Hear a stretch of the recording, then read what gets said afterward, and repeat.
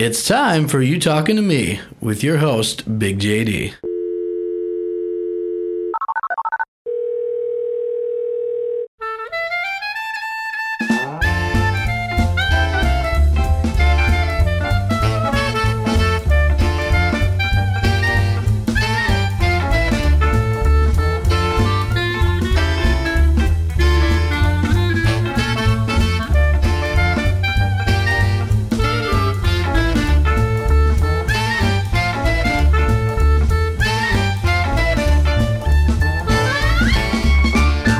My guest today is Jason Chiasson, who is here to talk to us about beginning running. That's right, running for beginners. But my guest is no beginner. Jason is an 8-time marathoner and an Ironman participant. Jason, welcome to You Talking to Me. Hi, Big JD. Thanks for having me. We'll primarily focus on outdoor running during the show, but I wanted to touch a little on running indoors, just because running outside may not be an option for some people. What do you think about indoor running primarily, like for exercise? Running indoors is challenging, but it's good to do. Well, actually, when I first started running, it was running indoors at the St. Denis Center when I went to University of Windsor. And I just use the treadmills as much as I possibly can. Now I primarily use actually indoor running a lot during the winter time, mostly for safety reasons and just because I don't want to worry about slipping and falling on the ice. But running indoors is just as good as running outdoors. I think the only difference is handling going long distance on the treadmill and not get bored when you're just not really looking at anything or looking at a screen. Right. Oftentimes indoors, people will use their iPad or they got their phone, or you got TVs if you're at the gym or whatever. Do you find yourself doing that indoors as well if you're on a treadmill? I mean, to kill the time, or is that something you don't do because you want to focus more on the exercise? Like, does it make a difference? Actually, that's exactly what I do. What I do is if I know I'm going to do an indoor run, I will download a few episodes on my iPad. Usually I download stuff off Netflix. And then one thing I find actually really helpful is I load up the program on the treadmill. Some can load up the program that you want. Oh, that's cool. And then I put the iPad right over the treadmill or over the clock and I start it up because I don't want to see the time. Yeah. Because I find, especially on a treadmill, and that's actually even the same with outdoor running.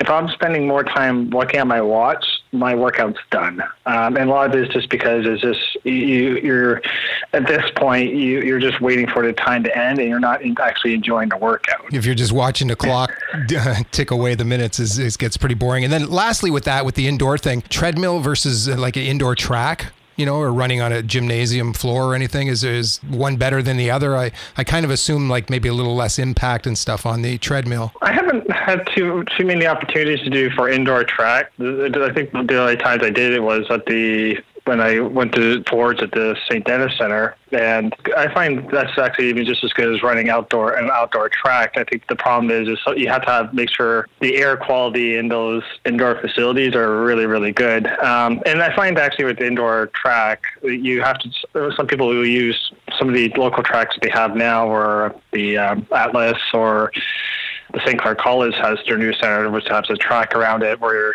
you might have to deal with a lot of people that are walking. So sometimes it's hard to move in and out around people that just may be there getting a walk workout in compared to you trying to get a run workout in.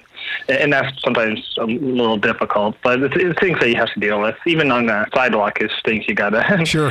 deal with. The cyclists and what have you. So with the sport, I'm sure comes with its own necessary clothing and gear. And what should especially a new runner look for when they're just starting out as far as gear? What's the most important things they should be looking at? Something to carry water or shoes? I think the most important thing is a good pair of running shoes. If you've been using your current shoes that you've been walking with for almost 6 months to a year and you haven't changed them and you want to start running, get a pair of running shoes. That's the first step.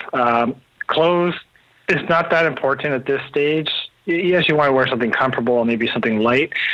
But at this stage, make sure you have a good, comfortable pair of running shoes just to get you going, because I wouldn't recommend going completely all in until you have a little more experience. Yeah, make sure you're going to do it, like you're going to stick with it and that kind of thing. Now, are certain shoes faster than others?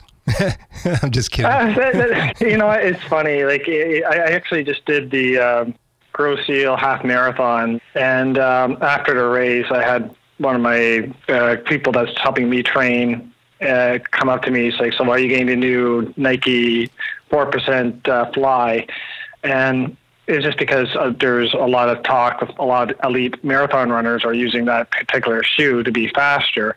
I guess to me, it's always about, it's something I did look into, but I'm not going to get those. So I'm making a joke here, and there's some truth to some shoes being helping you run quicker, I guess, right? Yeah. Well, there is, but I think at the end of the day is you got to find what works for you, because there are shoes that are obviously going to be a little lighter, but you also have to have shoes that are supposed to be comfortable and not cause you injury either. So right, yeah. I don't want to recommend like for me, like I didn't go with the Nikes because I'm afraid the way they felt on my feet that I may suffer. I didn't like the way they were landing, so I'm going with a different type of shoe that may be a little heavier, but it's because at the end of the day, it's going to prevent me from injury. Okay. There are shoes that are particularly light, but I think it's all up to the individual. Right. What feels comfortable and a good shoe for running. Let's talk about breathing. I think this is a really important topic for runners, especially beginning, because there's a certain way that you should breathe and certain speeds that you maybe need to breathe. Can you give us some like breathing tips?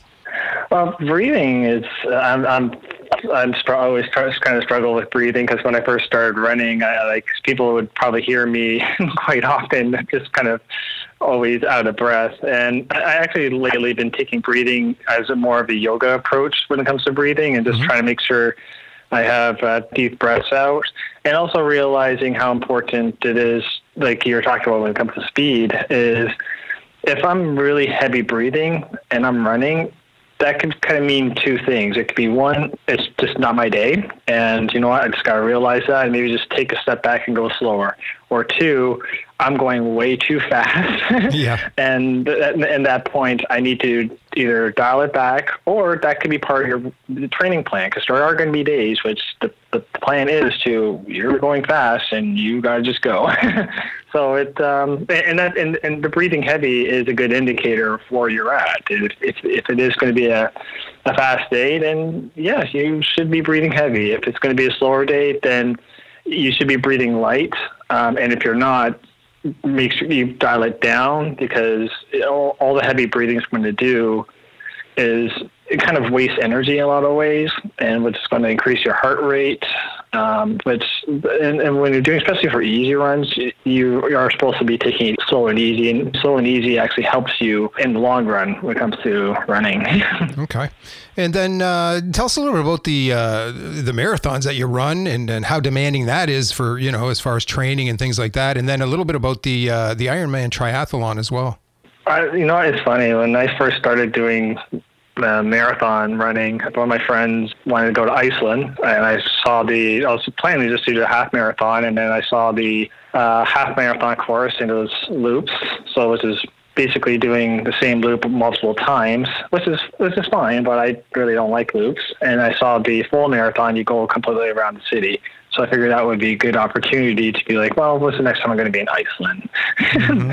So I signed up for the marathon, and what ended up happening was I really liked the training and the distance of marathon running, where it became fun to do 20 kilometers on a week basis, and it's kind of fun to explore.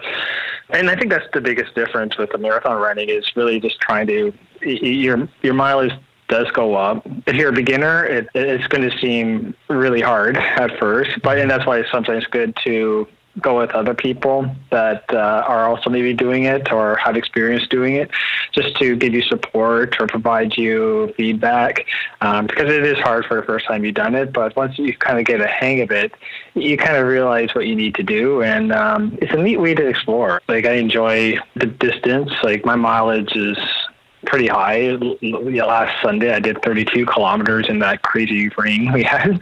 Okay. But we had a lot of good volunteers that were out there with us, giving us water, and that helped make the experience better. So what about the Ironman? That's that's got to be pretty demanding. That's more than just running, right? That's a combination of running, swimming, and bike riding. I've done 2 half Ironmans.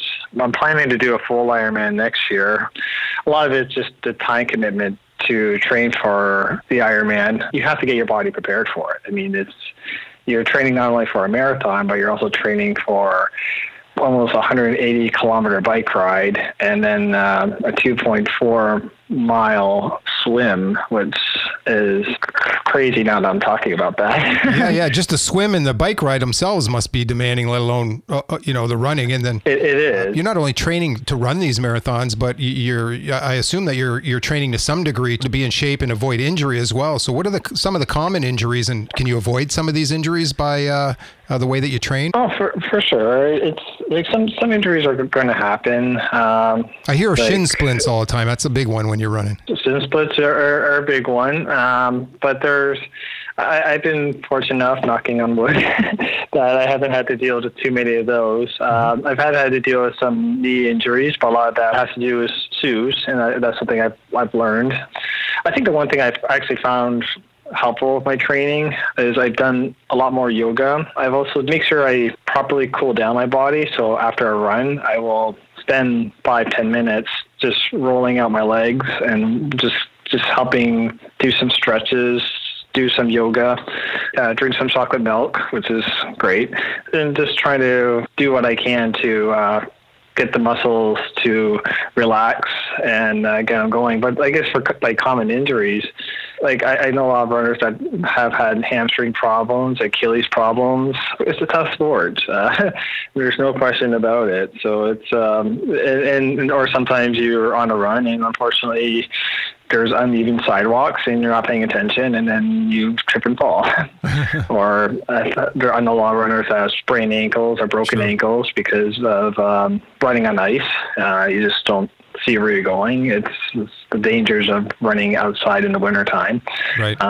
You have to be careful. So you never want to be on the sidelines, but so you do what you can. I'm sure, yeah. It happens to all one of us, and you just got to do.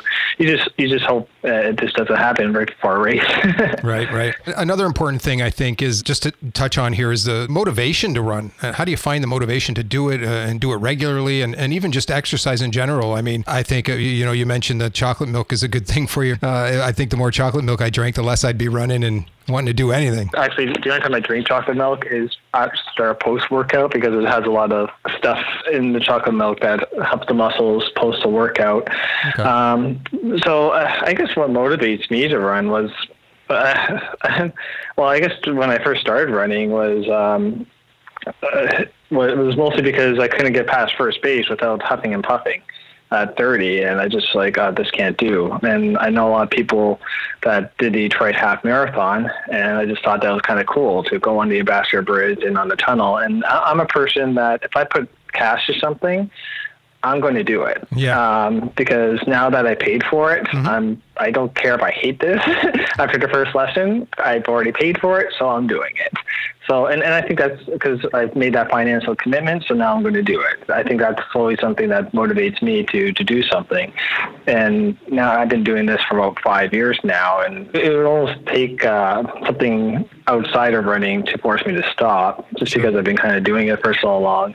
So I guess the thing that helps me to what got me into running was providing me that carrot of, okay, I signed up for this, and now I'm going to do it. And looking at programs to help me get there. And then I make great community of runners here in Windsor, and that was really helpful, where you talk to people and you listen to their ideas and get their training plans. And right, or you're just running with other people. I mean, that's some motivation right there, right? Oh yeah. And then, like you say, paying for it, then that's gonna make you do it. So there must be other events around the area here. I know that you had mentioned to me pre-show about the Free Press Marathon, Windsor, Detroit, but we must have some local Windsor here too. I see the streets are blocked off sometimes in the summer. They have events, right? Yeah, there's actually an event at the Running Factory. It's called the Spring Thaws, which is a 5-kilometer race. They do have a race in June, which is called the Moon in June. They also have a kids run, which I will sign my niece and nephew to do.